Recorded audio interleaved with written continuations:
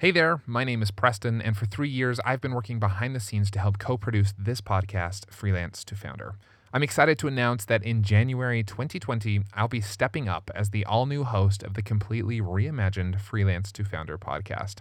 In order to take the show to new heights, we need to hear from you, the thousands of listeners who tune in each week.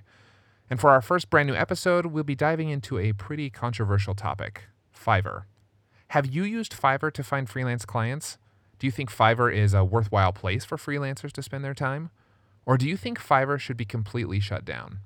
To add your voice to the conversation via text, voicemail, or email, visit freelancetofounder.com and click the yellow microphone icon, or just click the Add Your Voice link in the podcast player for this episode. I'm excited to embark on the next phase of Freelance to Founder with all of you beginning January 2020. Now, on to the show. Revenue right now, so $30K a month, monthly recurring revenue, and we have 12 team members. Only one of those is actually a full-time employee who's with me in San Diego. Everyone else is a part-time contractor and a specialist, and they're part of the production process from project manager all the way down to the person who edits the highlight clips that go out on social media. And they can be working as little as 5 or 10 hours a week to maybe 25 hours is really the sweet spot, to where people work for us and they have a great life, and we give them consistent income, and then they can do their other projects and fun stuff and higher value, higher dollar stuff on top of what they do for us in the business. On our show, we learn from entrepreneurs who've written software, developed online courses, expanded blogs, launched physical products, scaled creative agencies. They've built these businesses from solo endeavors to be much bigger than themselves. You get to hear the details of what they did, how they did it, and what decisions were the hardest to make. And it's a new era with this episode of Freelance to Founder. We embrace a new, more casual and long-form approach to sharing our founder stories, but we're hoping you enjoy some added nuggets of value in every episode beyond the stories that we will call out as the episode rolls. It's a unique podcast format, and we hope you like it. And as we do so, we'd love your review. The show notes in every episode will include a link that you can click to leave your review for others who discover our show. Today, we feature the story of Matt Johnson, founder of Pursuing Results. Matt is proving that even the most upstart of industries can lead to multiple six figures in revenue in short order. He runs a service business, an agency that helps experts in whatever industry start their own podcasts to build an authoritative presence online and a devoted following. His team then manages every aspect of producing that podcast. Matt's career got started mostly in real estate, but he's learned how to apply street-smart sales and marketing skills to grow and scale his business. You'll learn how he's gone about finding clients, hiring support personnel, and how he focuses his personal efforts for maximum impact. Great lessons for freelancers and founders outside of the world of podcasting. It's a series of great lessons in taking advantage of a new market by acting fast and scaling quickly. So without further ado, here is Matt Johnson, founder of Pursuing Results. When you wake up in the morning and check your phone, does it feel like this or like this? Because with Shopify, your morning can feel like this way more often. That's the sound of a sale being made on your new Shopify store, and while client payments may require weeks or months of work, you can start generating a semi-passive income to grow your business by setting up a Shopify store all of your own. Shopify is the global commerce platform that helps you sell at every stage of your business. Whether you're selling your latest designs on shirts or bags or adding something totally different to your business, Shopify helps you sell everywhere. You can sell online, you can sell in person, wherever and whatever you're selling, Shopify has got you covered.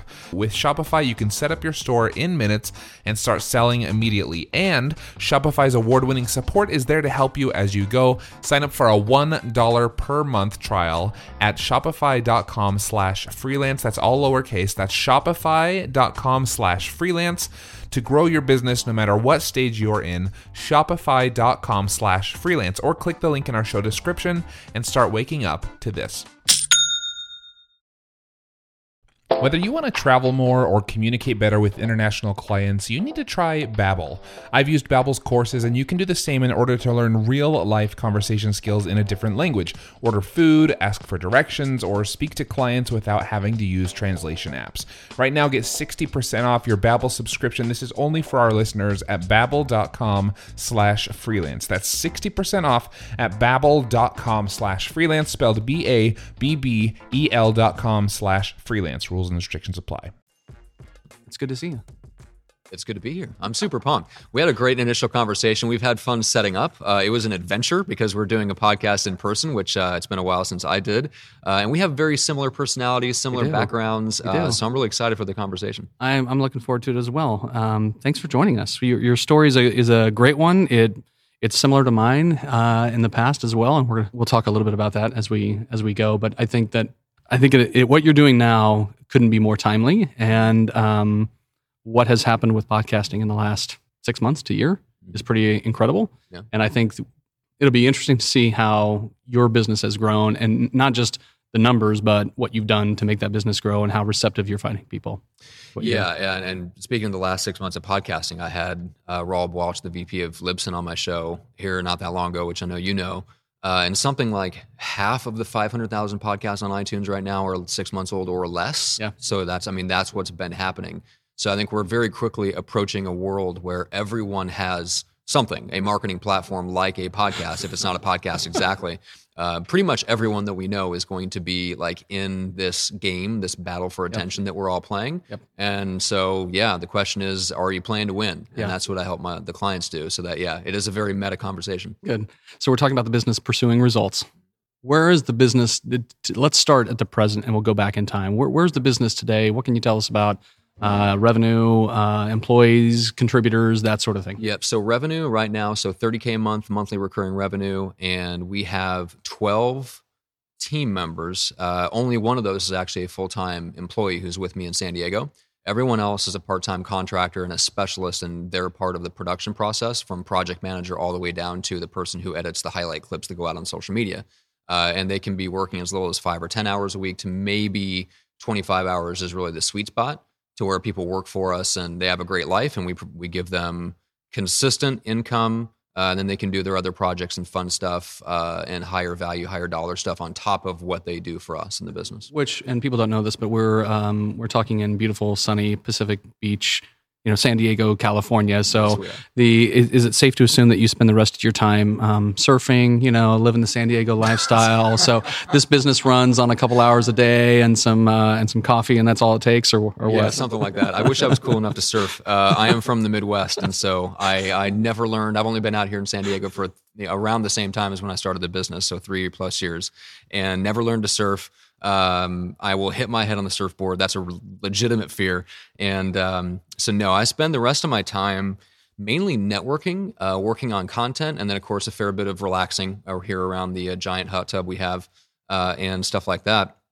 But legitimately, I had a very unique experience. So coming out as an agency owner, like my first client as a consultant, quote unquote, was a guy who built a 7-figure business that only took him 1 day to run. So for me, that was a big part of my reality. That was my model. I knew going straight out, that was what I was going for. So that's not something that, it sounds like that's not something that you learned was a possibility. It was something that was built in up front into your expectation. This is how it should work. 100%. Yeah, it was my expectation going in, which is very, very, very different. So I knew the business had to be built in a certain way. We'll end up talking about focus, which is it's a big theme for me in my life and my business for sure. So I know we're going to touch on that a lot. But yeah, for me, I realized that the key to that was finding the one thing I was going to sell to the one type of person. Yeah. So right from the get-go, my goal was to find that one thing and figure out who the one person was. Is this something that's in your DNA as well? You go back in time, the young Matt Johnson. Was Matt always this relentlessly focused, or did it take some sort of reckoning for that to emerge? No, I don't consider myself a natural entrepreneur. I'm jealous of the serial entrepreneurs that started buying and flipping candy when they were 7. I was preaching to stuffed animals and playing the drums. I was not at all concerned with business until I hit my mid-20s and I started a real estate team. I read The Millionaire Real Estate Agent. And that book was about the model of how do you build a business that you are out of production and you are the CEO of the business. That had a huge impact on me. So it wasn't until my mid-20s that I kind of flipped the entrepreneur switch and actually got a vision for building an entrepreneurial business where you weren't actually doing all the work. So this is back in Omaha? Yeah, this is back in Omaha. Okay. And were your parents in real estate or? No, my dad was a pastor, and that's actually where the entrepreneurial stuff comes from because he started his own church. He left, he was a youth pastor for somebody else, started his own thing, ended up starting 3 churches over the course of my lifetime. And I watched him run that essentially as mostly a one-man show with an assistant. So you could call him a solo entrepreneur in that space. Church never got bigger than like 150 people. That was a nice sweet spot. Most churches stopped growing at that point anyway. And so he never brought on like a big staff, but I saw the lifestyle of like getting up 6 a.m, rolling into an office and then he was home back with us by like 2:00 in the afternoon every day. It was great for me as a kid. So that was my model for kind of the only thing close to entrepreneurship I had in my life was watching him do that. That's not the story we're used to hearing. No, just FYI, I've talked to people that have started businesses almost on accident in some cases, or almost shut them down because they were hobbies or projects on the side, and they doubled down or whatever. But nothing along those lines. That's haven't heard I have that a very weird background, so I'll get around to doing something more in the spiritual space later on. But yeah, I'm trying to like who was it? I was listening to Derek Sivers on Tim Ferriss's podcast a while back, and he said something really good that freed me up a lot, which is to look at your life in like 10-year increments. And I'm kind of right in the middle of that 10 years of being in business. And then who knows? After that, the next 10 years, maybe something completely different. Good attitude. I like that attitude. You look back at the Matt who was younger, and when you finished high school, let's say, career in sales, real estate was the first thing you did, or where did you go first? Well, finishing high school is a bit of a strong word. So I was homeschooled. I had 1 year, my junior year of high school, I actually went to, and this was not even a legit school. It was our entire, all 4 grades fit into one classroom. So I had a really weird school experience. Okay. I left after my junior year and said, screw this, I'm going back to homeschooling. Ended up getting a GED, which is what you have to get when you're homeschooled anyway. Yep. So I came out of it with a piece of paper, and I've been working full time since I was essentially 14 and a half. Really? Like literally getting as many hours as I could while the law prevented me from working full time. Thank you, government. So I wasn't able to make the money that I wanted to make when I was 14, 15 years old, but I've been working ever since then.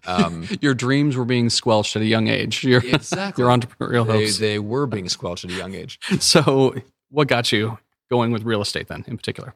It was investing first, and then I realized that the investors typically on an average house deal don't make as much as the salespeople do. That's what got me thinking about that. Then I read the book that showed me the business model behind building a legit team. And I was very fascinated with team building, and still am. That's actually what led to what I'm doing now. One of the podcasts that I launched and co-hosted for a long time was called the Team Building Podcast, and it's for real estate teams.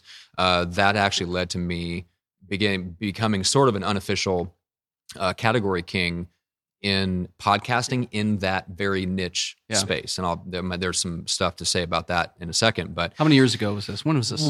When I first started a real estate team? Yeah. So it would have been right around 12 years ago. Okay. All right. 06, 07. And the podcasting tied to that started when? How long ago? 3.5. Right when, so that first, when I left my agency and became a consultant, that's what I did. Okay. Is I helped him launch his coaching consulting business. And the way that we marketed the business was the podcast that we launched. So in sales, there's a lot of people who espouse the importance of building your own brand as part of the sales process. And books have been written on that very subject so that you can reduce your reliance on cold calling. Real estate has always been one of those to me, though, that has felt like personal branding is built into the model. I mean, you can't just be an extension of Century 21 or whomever. You need to stand on your own 2 feet as a personal brand. Do you think that's true? Do you think is that why podcasting seemed to be such a natural thing for you to do next? Or did you just have an interest in both things? Or okay. Well, so the podcasting that I did, this is one of it led to one of the big pivots in my life, was I realized that I had kind of built up a brand as a marketing expert for real estate people, and then realized that was not at all remotely what I was interested in.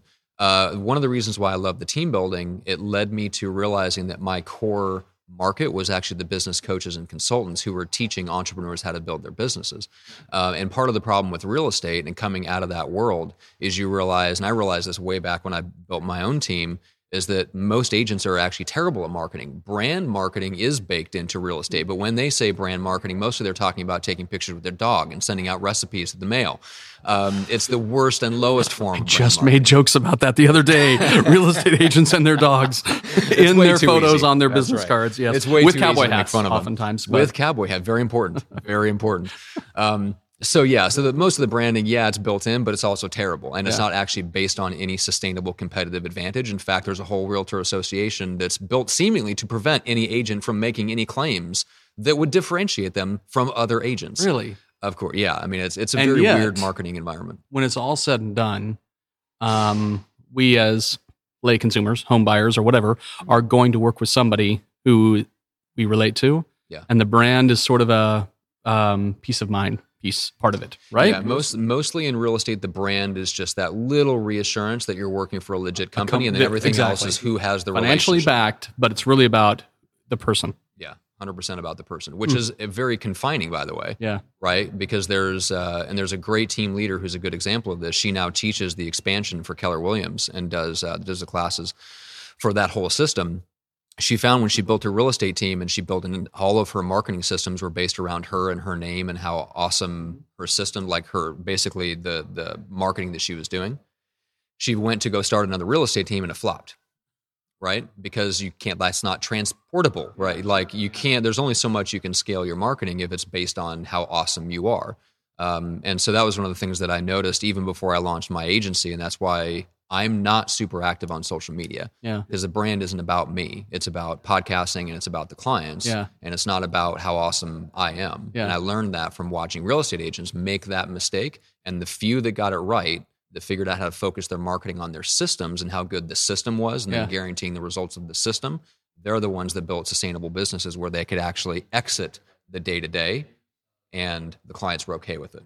So I know real estate is a important part of your life even today, right? There's you have your fingers in multiple things, real estate being one of them. Kind of, yes. I have one main show that I still actively co-host, Real Estate Uncensored, where I own. On the backside of that, we have a real estate team nationwide with 50 plus agents, and I have a 50% ownership stake in that team. Yep. That's it. Like I divested myself of every other finger and every other pie, because at one point I realized, and I was going down the track to where if anybody seemingly took a step in real estate, I made money off of it somehow.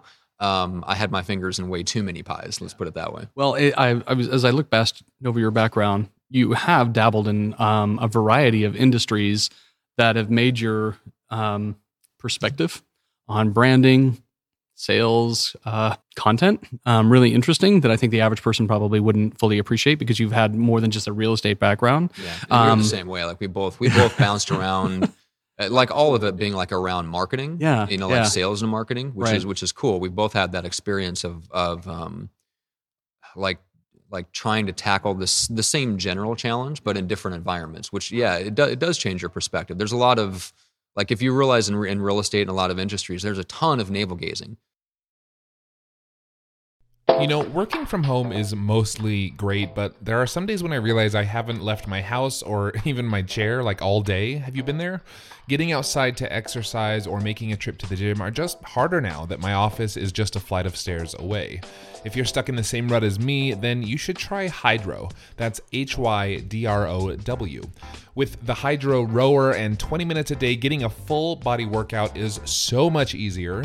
Hydrow can work up to 86% of your muscles in just 20 minutes for an insane effective home workout. That's because Hydrow pairs the effectiveness of rowing with the power of technology to connect you with over 5,000 video trainings, classes, and workouts. And get ready to get out from behind your home desk because after a few months of daily rowing with Hydrow, your partner's going to want to take you out for a night on the town to show you off. This spring, join the growing rowing community at Hydrow. Head over to hydrow.com and use code FREELANCE to save up to $400 off your Hydrow. That's HYDROW.com and promo code FREELANCE to save $400. Hydrow.com, promo code FREELANCE, or just click the link in our show description. Have you ever noticed that many of the problems people call in with on this show can be solved by hiring someone? Sometimes you need a full-fledged team, other times maybe just a simple assistant, or an expert in something you're not great at. Whatever your reason for hiring, we recommend you take a look at LinkedIn Jobs. LinkedIn isn't just another job board. As you may know already, LinkedIn has a vast network of more than 1 billion professionals, which makes it the best place to hire. It gives you access to professionals you can't find anywhere else. And LinkedIn Jobs makes the process of finding the perfect teammate easy and intuitive. Hiring is always easy when you have access to so many quality candidates. So easy, in fact, that 86% of small businesses get a qualified candidate within 24 hours when using LinkedIn Jobs. I've used it myself, and it was so simple. In fact, I've made multiple hires using LinkedIn Jobs. And did I mention, by the way, it's free to business owners like me and you. Post your job for free at linkedin.com/freelance. That's linkedin.com/freelance to post your job for free, or click the link in our show description. Terms and conditions apply.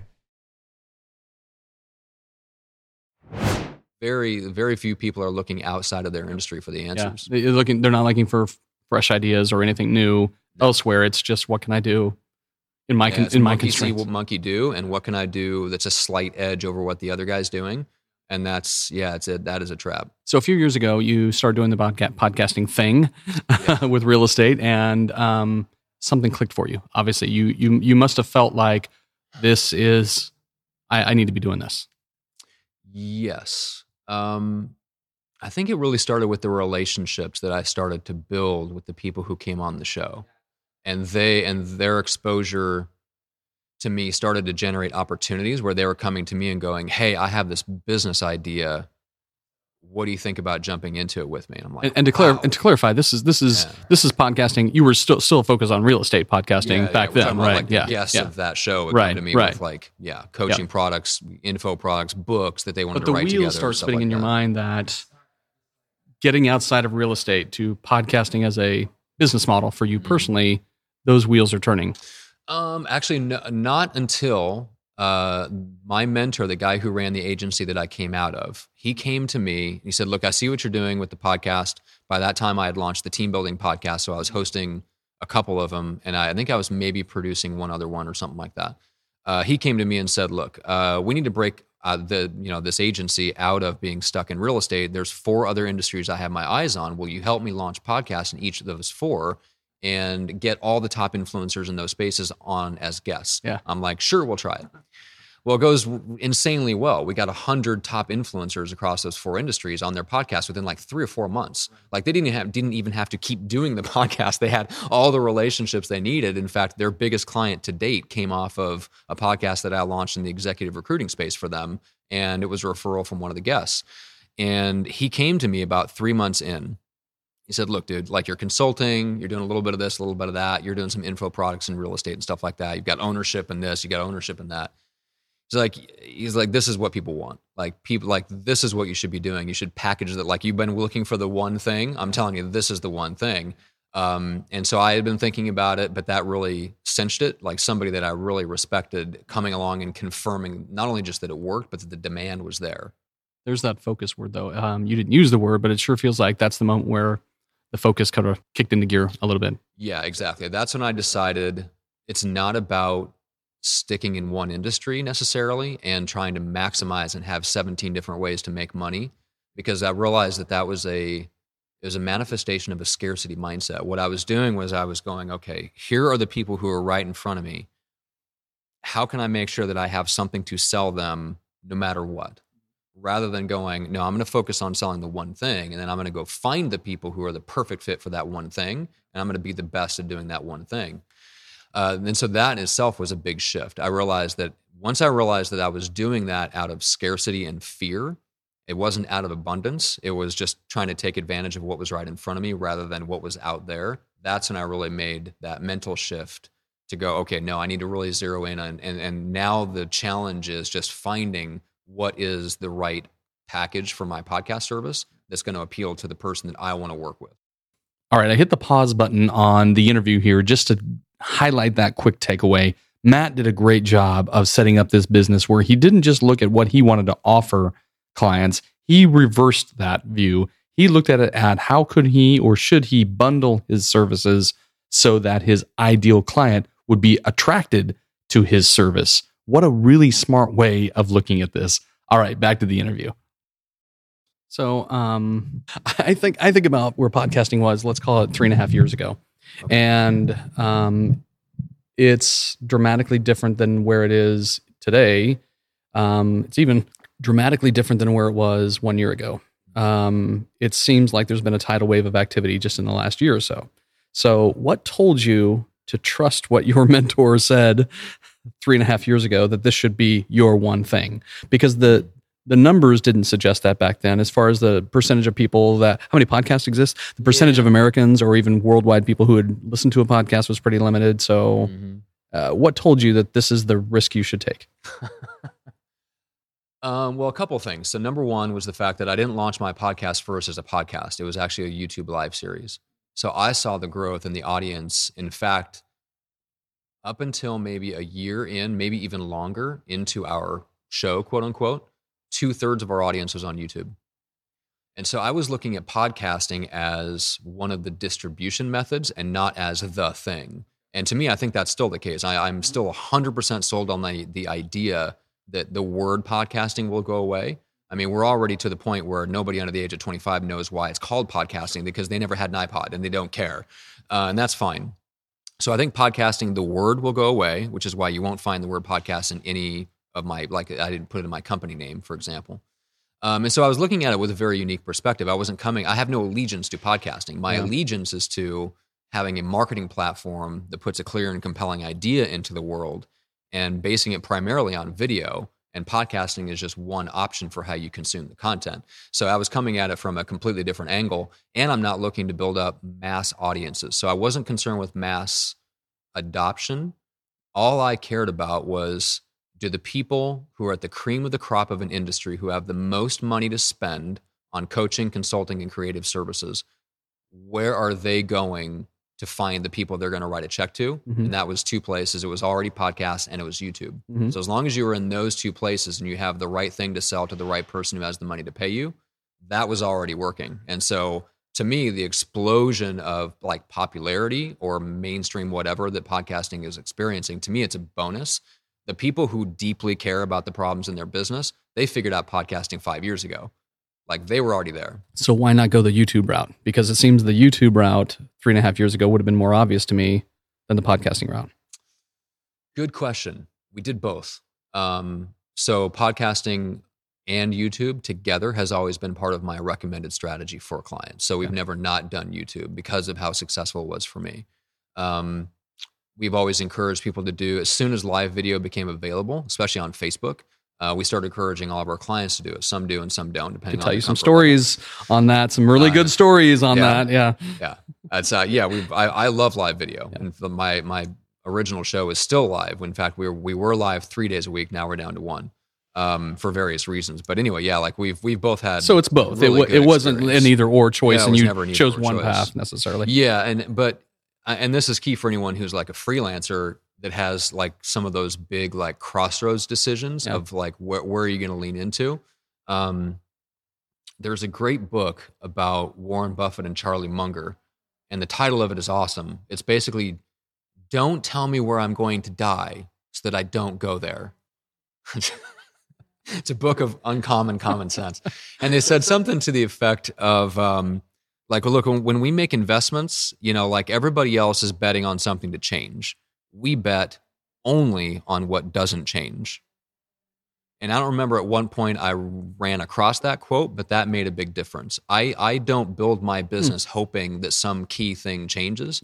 I build the business on what I know won't change. And if we adapt along the way to the changes that come, while the core of the business is based around the stuff that doesn't change, then I know I've got a great, sustainable business that'll last 20, 30, 40 years if I wanted to. That's a wise one. I see that being a call out already. I'm already seeing that as a call out from the episode. That's my lead. Yeah, that's my lead. That might very well be my lead. Okay, so let's dig into the business itself, pursuing results. So you start pursuing results, and what are the concept, the value proposition is what? How would you, in a concise way, describe back then what the value prop was? The value prop was to get more clients from podcasting. And that doesn't necessarily mean being a podcaster, but being a part of podcasting, being a guest, being what have you? No, we were always we were mostly on the production side, On the doing, producing podcasts. I did have some people that wanted to pay me to get them to just book guests for their show. That didn't work.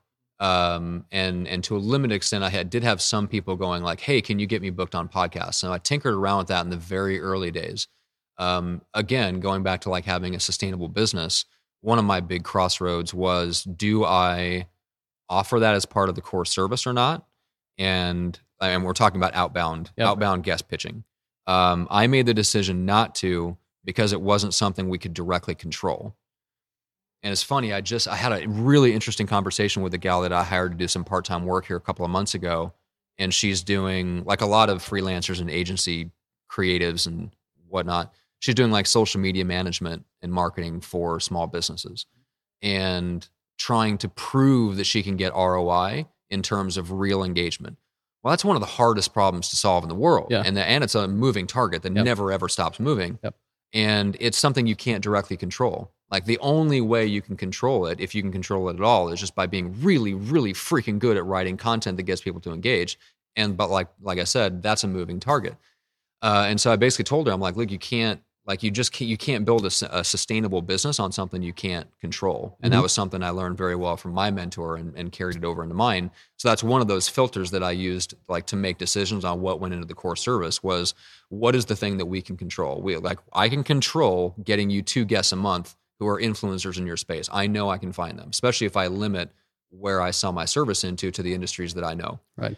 I know we can produce a podcast. If you show up and record something, I can put it out as a podcast. And I know that we can control the email marketing and announcing the podcast on social media. I don't make any promises about the engagement that we get. Sure. Because I can't control that. Yep. I can control the fact that we're going to promote it on social media, but I don't make any promises on engagement. And so I just learned. There's something that they have to bring to the table. You can control all the operational issues. Yeah. Yeah, we do the stuff that we can control. Right. And that's what we sell, is just the stuff that we can control. But if the person's not interesting at all, well, there's not much you can do about that. There is not much that you can do about that. Yes. Okay, so where did you go for clients? You start the company, you have the idea for what the value prop is, and who do you decide is the ideal customer/client for pursuing results? So initially it was real estate influencers. Go to where you know. Expanded a little bit to like mortgage and stuff like that, and that was fine. Over time, I zeroed in on it. It wasn't that long ago because the business is a little over 3 years. So last summer, I really narrowed down the ideal client wasn't just a real estate influencer. It wasn't just someone who's a leader in the industry that had something to sell or even something to say. It was someone who was doing legitimate high-level business coaching or consulting in one of those key industries that I had some knowledge of. And so we've expanded a little bit in the sense that we can take on someone who's in the recruiting space, or if you're in chiropractic or whatever, but it's because it's not about speaking to the public. I don't care about the public. We like podcasting. The fastest way to build a legitimate 6 or 7 figure income stream off of a podcast is to skip the many and go straight to the few. All right. So that's another record scratch moment that I had to pause and jump in here. Did you catch that? Skip the many and go straight to the few. That's a more clever way of saying niche down or niche down with your target audience, and you're more likely to succeed. All right, back to the interview again. Right. Who are the few? Who's the cream of the crop of the industry that'll pay you and write you a $3,000 check to come to your event to get an inside look at your business systems? Like, those are the people that I wanted to work with. And so it matters a little bit less like what industry they were in. It was like a what would you call that? Like a psychographic profile. It was a coach consultant, not the demographic profile. It wasn't a demographic. It was very much like, what are they selling high level B2B coaching consulting to other people? Are they an influencer? And then do they have a long term outlook who can handle the 12 to 18 month ramp up time that it really takes to feel comfortable and feel the momentum, of podcasting? Like, it just takes a while. And it's not like good things aren't happening under the surface. There's a discomfort phase for sure. Yes. Yeah. And in a variety of different like topics. There's the technical, there's the on-air stuff, all of that sort of thing. Yeah. And we take care of like the technical stuff. Like, we just tell clients to record on Zoom and we send them a microphone. So we pretty much remove all the technical aspects of it. And what's funny about that is it really quickly exposes the fact that the technical stuff is not the real objection. It's the We on-air. could have a whole other conversation about that one. I know we could. Yeah, you've been through that whole journey. The same thing. So finding clients, was it difficult? What did you in a practical, concrete way do to reach out to clients and find them? Yes. Okay. So obviously you had the base of it came by referral, word of mouth, and inviting people onto my own podcast. And right? how do you decide what you were going to charge? Like, it's one thing to qualify them from a psychographic, demographic, whatever standpoint, what they bring to the table, but how do you determine what should I get paid for this? Well, what's funny is initially I started charging the same thing that my old agency charged. Then I realized that I needed, like, the package that I put together that was sellable at that level was an every other week podcast, and that just didn't work as well as I wanted it to. Yeah. And so I realized that we had to essentially double the level. So I just doubled the price. Yeah. Then I doubled the price again. And that was where I actually got to the point where it was a sustainable thing. And David Baker makes a great point in the book, The Business of Expertise. And he talks about people that have two different types of confidence. He says there's the people that come right out of the gate and they just believe they're worth it and they charge high prices right out of the gate. I was the opposite. I didn't know I was worth it. And legitimately I wasn't, because I didn't have the expertise that I have now. Yeah. So David Baker points out that, look, if you're the 90% of people who fall into that category where you're not comfortable charging something you don't know if you can deliver, he said, that's fine. Just make sure you have a little bit more opportunity than you have capacity. So it's just a matter of generating more leads. It's that power to turn down the wrong person that gives you the confidence to say no and start raising your prices. And that's what happened to me. I started getting to the point where I didn't need the money. And then I was able to start getting choosy on the types of clients that I took on. That's when I was able to comfortably start raising the price, authentically knowing, look, it's not worth it. Like, if you're a pain in my butt, it's literally not worth it for me to take you on as a client. So the only way I'm taking you on is A, you pay me more, and B, you're an awesome client. You'll weed out all of the cruft, I guess. Yes, exactly. It's not lost on me, by the way. I have to point this out. We've always done this podcast remote. Okay. This is the one and only time we've done it face-to-face, ever. Is it really? And it is. And so it's not lost on me that we first with a Pac-Man machine. we have a guy playing Ms. Pac-Man in the background. So that's just too much fun right there. It makes me think of all of the podcast friends that I have who run shows in the most strange of locations and have to deal with. I know. And they're so much cooler. See, now, finally, we're cool podcasters because we have something fun going on in the background of our show. You haven't lived until you've had to deal with background noise and background distractions. Okay, that's just too fun. All right, so you have determined who your best clients are. You've determined how to charge them. You started reaching out to them. Oh, yeah. Let me give you something purely tactical, right? Because this is something that anybody can do, whether you're in podcasting or not. One of the things that I found that worked amazingly well, like gangbusters, was just forming a handful or a couple handfuls of relationships with other podcast hosts. And then I would go through LinkedIn and I did a search for my ideal types of clients. So, which is pretty easy, like business coaches and consultants. Those are keywords that are easy to find. So I got a list, built a list, started going through it, and I would just reach out to them with a LinkedIn message, or I'd find their email and send them an email. Very, very simple message. Hey, stumbled across you. We're connected on LinkedIn through John and Sarah. I was just talking to Sarah the other day. She's awesome. And I just thought, I dug into your background, your profile a little bit. I thought you'd be a good guest on a show that's run by a friend of mine. Would you mind? I don't know if you want to jump on a quick call and see if it's a good fit, but if it is, I'm happy to make an introduction. Freaking gangbusters. Like, it's the easiest pitch in the world. You're not selling them anything. And you can scale that pretty easily. You can absolutely scale it. Yeah, 100%. Okay. So the hit rate's pretty decent. So if you reach out purely by LinkedIn, like if it's a really well-worded message and it's coming from you and not from some VA in the Philippines, 4 or 5 out of 10, sometimes higher. If you're reaching out on the behalf of and you're mentioning a podcast that has more credibility, or you're able to drop a name that you know that they know and that you genuinely know that person, the better the mutual connection, the better the hit rate. All right, jumping in yet again here with a requirement that you go back and hear that section one more time on what his LinkedIn outreach strategy was and his strategy for leveraging referrals, mutual connections, and even recommendations of people that he should talk to. Great section on there. And back to the interview. Yeah. So you do this for how long before you start hitting walls? When did you realize that this is harder than you... Like, it seems, everything always seems easy at first. I shouldn't say that. You come up with a new business idea that maybe isn't mainstream, and it seems like it's easy because it's so blue ocean, right, in nature.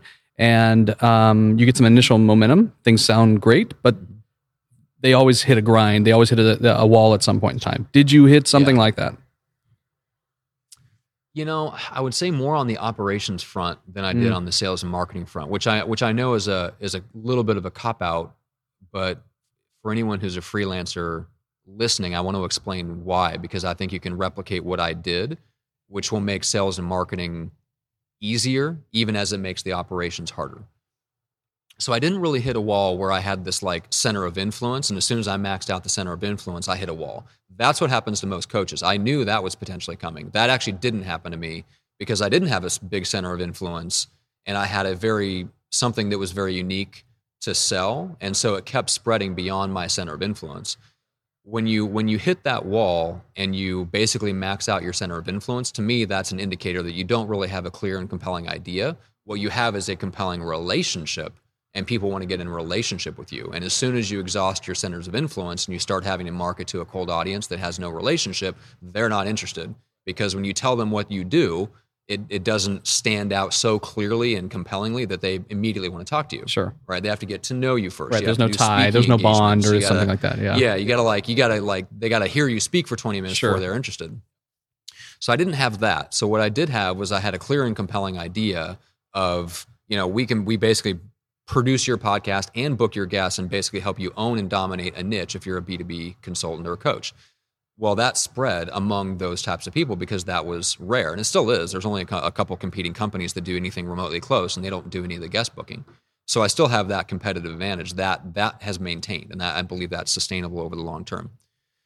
So what that did is that solved the problem of not hitting that wall of my centers of influence because I had a clear and compelling idea. What it did create, though, is that because I didn't hit that wall, the wall that I did hit was operationally. It broke my business, right? I hit a certain point where I took on another group of clients and it broke the operations of the business. Is that from a focus standpoint or from a procedural standpoint? Scaling of operations, processes? Scaling the operations, systems and processes, and having the right people in the right roles.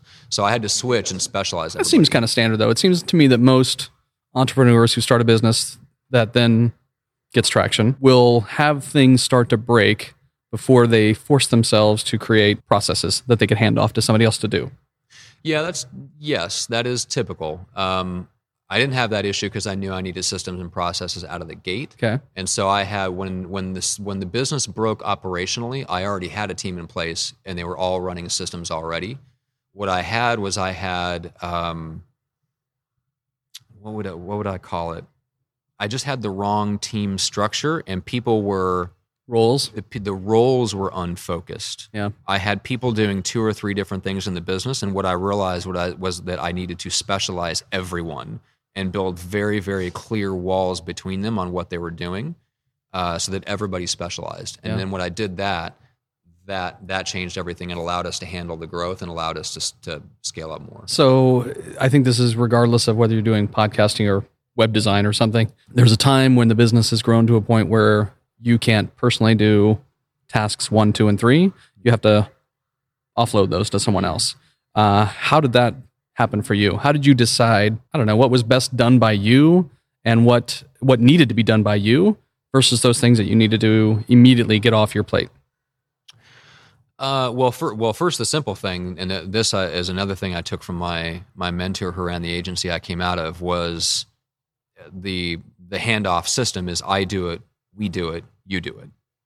And I never skipped those steps in the early days. Now I'm getting to the point where I need to hire specialists to maybe revamp some systems, and they may know more about it than I do. Mm-hmm. In the beginning, I knew enough to where it was I do it, we do it, and then you do it. So I never handed anything off unless it was something I did myself, built a system for myself, then figured out where the decisions and the resources were that somebody else would need to take it over. I built those 2 things, and then I was able to hand it off. So that process that I learned from my mentor made all the difference. And as long as I didn't skip steps, everything in the handoff process was fine. Now, in terms of what I decided to hand off, the filter was, and I don't think I articulated it this way. I would articulate it now this way, which is, where does my involvement change the outcome? If me being involved doesn't tangibly change the outcome, then I'm not important in that process. So, I mean, like qualitatively? Qualitatively, yes, and not just by a little, by orders of Magnitude, magnitude. Yeah. So like, for example, one of the very last things that I handed off, and this is in the early days, was the show notes. I was writing all the show notes because I'm a writer. I enjoy writing. I don't mind it. But it did get to the point, and I think every business owner experiences this, where even the stuff that you love, you stop loving if it becomes just part of the business. It's a chore. Yeah. It became a chore. And so the hour you spend writing those show notes, really, what's the value? Oh, it's insane. Like, yeah, the hour spent, any hour you spend operationally in the business is like writing away 10 hours worth of marketing or something. Yeah, so that was one of the last things that I handed off. It was one of the toughest things to hand off, but I found somebody who could do it at 80 or 90% of my quality level, and now she's just as good, but I had to deal with that little bit of dip in quality first, and everybody does, and everybody complains about it, everybody gets uptight about it, and like the clients will never tolerate that. Like, think again. They don't care. And I'm not saying they don't care about quality. What they don't care about is you doing it anywhere near as much as you think they care about you doing it. So what are the different tasks that you have among different team members, contributors today? How do you slice who does dice, what? Baby. Yeah. Okay. So specialist, basically the podcast system is a production line with now, and then I hired the overseer. Right, so that's my director of operations, like a project manager, basically, employee. Right? Yeah, essentially like an operations manager, customer service type of person. So initially that was me, and then I had the specialist roles underneath me of like video editing, audio editing, show notes. Now it's expanded to where I hired that out to where I have the operations manager, and he has an operations assistant who does the functional stuff, and then we still have those specialist roles, but each of them are now more than one person, and so now we're separating it into pods of creative teams, and each handle about half of our clients. So a person will be assigned to a client? Yeah. So that's, and basically the way that the overall like filter for what I do is I realized, 2 years ago or something, so this is like a year into running the company, that the business actually only needed 3 things from me.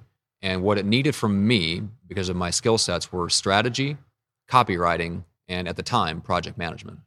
And it still needs project management in the sales and marketing. It doesn't need me for project management in the operations anymore because I hired somebody to replace me. The only way I had the margin to do that was by raising prices, which that's where freelancers a lot of times get caught up, is they stop at that point.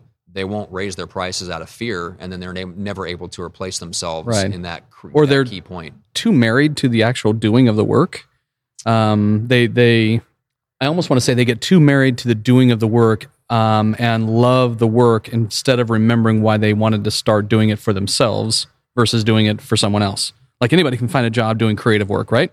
But I think sometimes freelancers forget why they're a freelancer instead of an employee. They're doing it because they wanted to build their own business. And maybe they didn't want to become a millionaire from it, but they wanted to do something for themselves. Yeah. But now here they are dealing with all the minutia that they were trying to avoid. Well, definitely not doing just the fun part. I will say, who was it? It was the founders of 37 Signals and Basecamp and the guys that wrote Rework. They did say something really good, which is that, look, if you like the work, keep doing the work. Just limit it to just the part that you actually love, and don't do it because the business forces you to. Do it because you love it. So like, Derek Sivers keeps building a CD Baby. He set up management systems so he didn't have to do any of the stuff that he didn't like, which is all the people-y stuff. And it lets him go off and code the next generation of the website. Right. Well, and sometimes what business owner codes their own site? Well, he did. He does. Yeah. But that's because he's classified that, he hasn't classified that as low value work. Whereas some entrepreneurs may. It is for me. Think that it's commoditized work, right? Yeah. And in fact, many entrepreneurs may do that. But he finds joy in doing that. Yeah. Well, and if you're good at it, and if the entire future of the business rests on it, maybe it's not low value work. Right. But it starts with whether you love it and have a high level skill set to where it actually makes a difference if you do it versus if somebody else does it that you could pay way less than you. And if it doesn't move the outcome, if it doesn't change the outcome, which for most people it doesn't, then there's no sense in continuing to do it. Your time is better served in the sales and marketing. Yep. There's a really good essay on Farnham Street. It's the amateur. I'm going to say it's called The Amateur versus the Professional. And it's this long essay that talks about a different perspective from which the amateur views things versus the professional at anything. It's not talking about a specific endeavor or a specific skill or, job, task or anything. And it gets into that issue of how you view things will either dramatically curtail what you get out of it, but could energize what you get out of it in other ways. Like you might find a great deal of joy doing a certain task. You just need to know that you're trading something for that. You're trading business growth. You're trading financial independence or something, right? Yeah, opportunity cost. Yeah. Yeah, that's what drove the point home for me was the opportunity cost. I realized that I was sacrificing the growth of the business just because I was continuing to like keep myself enmeshed in the operations. And again, like just here recently, to set us up for the next iteration of the business, which is to shift to more like strategy and training rather than just handling all the implementation, we're having to go through that again. So I'm bringing on a project manager for the marketing side, right? Because even I need to be babysat sometimes. And I'm good at babysitting, but not with myself, apparently. I always laugh at people who, and I don't laugh at them, but I laugh at the idea of this magical synergy that comes when you run, like when you're a freelance marketer or you run a marketing agency, as if, well, we'll just like, we've got free labor. We can just do like, well, man, our marketing is going to kill because like we're a marketing agency after all. Like, no, like you are the last on the totem pole. Nothing will get done right. Nothing will get done consistently. It's the cobbler's shoes. It's the infamous story of the cobbler's shoes, right? The cobbler's or the cobbler's kids who go without shoes. But exactly. So pursuing results has led to you having your own podcast that you run, UX. Yep. And I think you're about 80 episodes into that with some extraordinary guests. Like you've had some amazing business builders on this on your own journey with your podcast. What are any interviews or conversations or even themes that have stood out to you in talking to some of these people that, especially as it bleeds into how you run your own business, which is a podcasting business? Yes. So I came out of an agency that was 100% sell the implementation, give the strategy away for free. I was very much a big believer in that. You sell the doing, you give the thinking away for free because then that adds value and builds the moat around the clients. And that does work, believe me. My mentor lives a great lifestyle running that type of agency, and he is happy as a clam. He lives on Coronado. He's doing just fine. But what I learned is that the really smart people, like the HubSpot, Diamond, and Platinum agency level guys, the guys that are running really innovative teams and doing innovative things for other people, they're all shifting away from the doing to selling the thinking and maybe the training so that other people can do. That made a big impact. I was already keeping my eye on that development, but when I started talking to just over and over and over again, all these guys going, look, we're getting out of the implementation, out of the implementation, out of the implementation. So if you're a freelancer listening, just know, like if you're in the marketing arena, the rest of the world is coming for you and they charge a lot less than you do. And you think they're not as good as you do. Think again, they're probably better. And so there's a constant like downward pressure on that. So what do you do with it? Well, you got to get smart. You got to start selling the strategy, which means you got to know not what needs to be done to be able to do it. You need to understand why something needs to be done and who should be doing it, and the who shouldn't be you. So that's like, if there's anything I've learned from the podcast, it's just like how to set myself up for the next iteration of the business. Right. Your podcast features people who have a specific expertise in something. Diverse backgrounds, but specific expertise. But I noticed that you do splice in episodes from time to time where it's you just speaking to your listeners. Yeah. You did one on content recently and talked about the difference between being a content creator along the lines of a Simon Sinek versus a Gary Vaynerchuk. 2 ways to win the game. And I have very strong opinions about those personalities, which I'll reserve for another day. But did that come from your conversations, from your own experience? And we'll include a link or something so that people can get that episode, especially. Mm-hmm. But that idea of you being an expert in something and not just doing the work, but contributing something from a content standpoint, so people can get a feel for who you are, besides a portfolio page. If whether you're a web designer or a software programmer or whatever it is. Did that come from your own experience? Is it outcome of interviews? Well, all the above, and I will say this, bring it all the way back, way, way, way back to the background. I started studying theology at like age 8 and reading books from the 1800s about theology. I think one of the unintended consequences, besides making me less of a happy child, was one of the unintended side effects was I got good at putting concepts together and seeing things like where they don't match. Dan Sullivan from Strategic Concept, like Strategic Coach, is the one that put that skill set the best way I've ever heard it, which is the ability to put concepts together, is how he phrases it. So I always lean to strategy over execution. Why you do something rather than what you're doing. So that episode specifically, like when I look at the world and I look at someone like a Simon Sinek who has something very clear and compelling to say and doesn't need to be on social media every day to get his ideas to spread, versus a Gary Vaynerchuk who has a different message, but it's not that compelling. It's clear. Anyone can out-hustle your competition using social media. Great, that's fine. Not really all that compelling, not that different. In fact, there's a whole lot of other people saying the same thing, but he crowds them out by the sheer volume and a little bit different style, right? And there's a lot we could say. Believe me, you and I could probably do an entire episode on just the strategic teardown of those two polar opposites of how do you build influence. Yeah. Very, very, very different. But all of it came from all the interviews, all the stuff that I've done, watching what people pay attention to, which those guys do. And I tend to lean towards and favor, look, if you're going to get into the game and you're going to put content into the market, say something clear and compelling, and shut up until you have something. Well, not that you can't say something until you have it, but if you are talking, that should be the goal. Like, let's get to something clear and compelling as quickly as possible. So it's not that you can't talk until you have that, but the world's a lot better place if you do have something clear and compelling to say. And then maybe you don't have to be on social media as much to stand out, because your idea stands out, not the sheer volume of content that you produce. That's what I think of when I think of Gary Vaynerchuk, is that notion of that the volume with which you talk to me it drowns out what you're wanting to say to me. You know what I mean? That's kind of my I do. Well, here takeaway is from it. One semi-final thing. I believe that archetypes is the new geography. The way to separate yourself as a service professional or as a freelancer used to be, hey, I'm the only guy in Omaha, Nebraska that does this. So like, if you want this done, like, I got to show up to your office, and like, I live 15 minutes away. That doesn't exist anymore.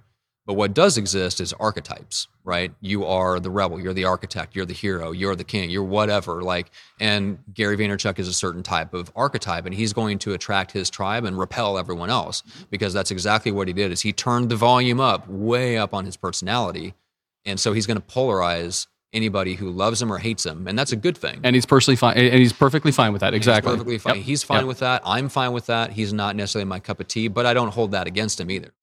That comes back to your business and pursuing results. The goal ultimately is to allow people to position themselves the way they want to be positioned in the minds of their target audience by sharing their message in their way. There's not a cookie cutter approach to it.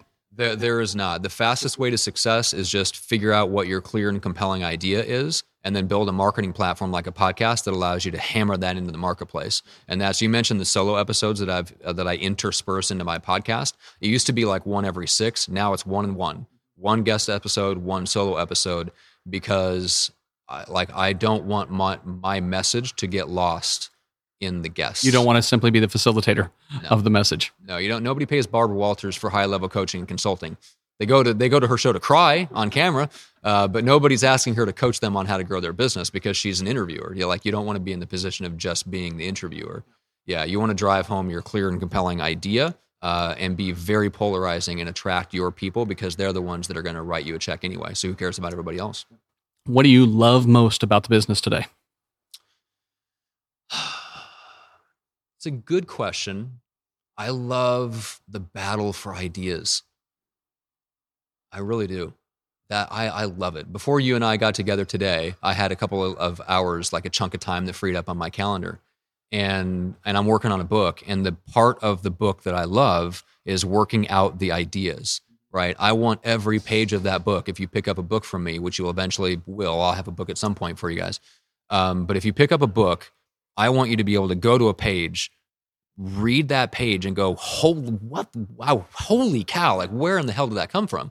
Because I want the idea to be so clear and compelling that it jumps off the page and it makes you think. And when you walk away, you do something differently because of having read that page. So I love that, like, business is this battle for ideas. It is a battle for perception in the minds of the people that we want to impact. And this battle for attention that we're all fighting is really a battle for influence, and it's a battle where the only ones who determine the winners is the minds of the people that we're trying to serve and impact. And that's the only thing that determines who wins. Your goal with the book sounds very rework-like. I love that book. In that you just digest one page. The chapters are 2.5 pages each. Yeah. You digest one page, and you feel like I could build a game plan off this one page. Final couple questions. Where's podcasting going, and where do you, for your business purposes, how do you see you're going to have to evolve? How do you see, 2 to 5 years down the road, what's going to have to change about how you do what you do? Well, I think the process of getting somebody on as a guest on a podcast is going to be infinitely easier. There's people that are building technology to facilitate the process of finding and booking guests, which is great. It doesn't solve the human element of it, but it helps.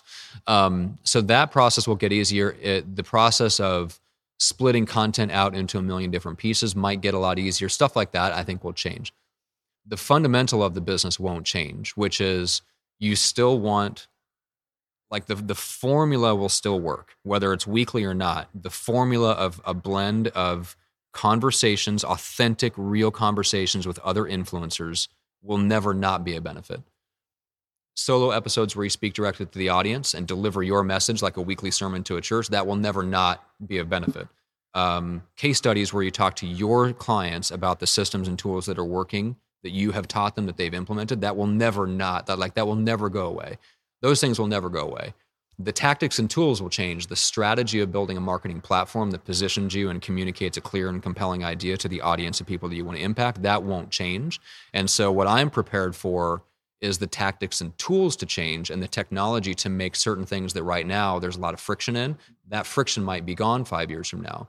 But the friction of the humanity part of it, the strategy, the implementation and stuff like that, that's part of why I'm shifting away from, hey, we do this for you, because the machines might do everything for us 5 years from now. And that would be a great thing. So I want to position my agency to where we're selling the thing that's still going to be needed 5 years from now, which is the strategy and the implementation, not the doing. And the positioning. I would think anybody can hop on a microphone and interview somebody from their target audience and call it a podcast, or share their expertise and call it a podcast. But it's another thing to have a position in your market when there are 15 other people doing that, 50 other people, 100 other people doing that. Yeah. Everything is so much easier if you're the first person to do something, or you're the first person to take something into a new niche. As soon as there's 2 or 3 people in it, like, you have to be able to look somebody in the eye and tell them why you're different. Otherwise you're sunk. And it's just a matter of time until the business stops growing. So from a $0 agency really to numerous 6 figures. Can you hit the 7-figure mark with this? Yeah. If I wanted to keep scaling it up, yes. I don't know that I want to make 7 figures off this. I don't want to make 7 figures off this business model, because I'd have to have 4 account managers all reporting directly to me. That sounds terrible. So let me you just said you don't want to make 7 figures off this business model. Yeah, not off this business model. Yes. All right. Yeah. Instead, you would rather do what? Go on with that. Books, speaking, consulting, and selling higher dollar strategy packages to help people launch the right podcast, and then have somebody else who is in their To me, the right answer is you come to us for strategy and implementation, or for the training of who does the implementation. They do the blocking and tackling, and you focus on ancillary services or something like that, right? Yeah, it'd be like other channels or other ways instead of the offensive. It's almost like modern PR. I almost want to say that might be a cheapened term for it, but in some ways, it's how can a person leverage what they know and who they want to talk to in more creative ways than they currently are. Yeah, it's somebody I was. Mark Schaefer wrote a book on this that I still need to read. I just came across it the other day because I came up with the term. I thought I was a genius and came up with that term just here the other day. And I'm like, ooh, it's all about return on influence. And then I looked it up, and he'd already written a book on it. I don't know if it's from the same angle, but to me, that's the quest. And that's why I started the UX podcast. And that's what I'm the most interested in, that I will probably spend the rest of my life solving this problem. How do you squeeze the highest profit and the biggest impact in the world out of your brain with the least restrictions on your freedom? That's profound, and I don't want to ask any more questions after that. PursuingResults.com and the UX podcast. That's it.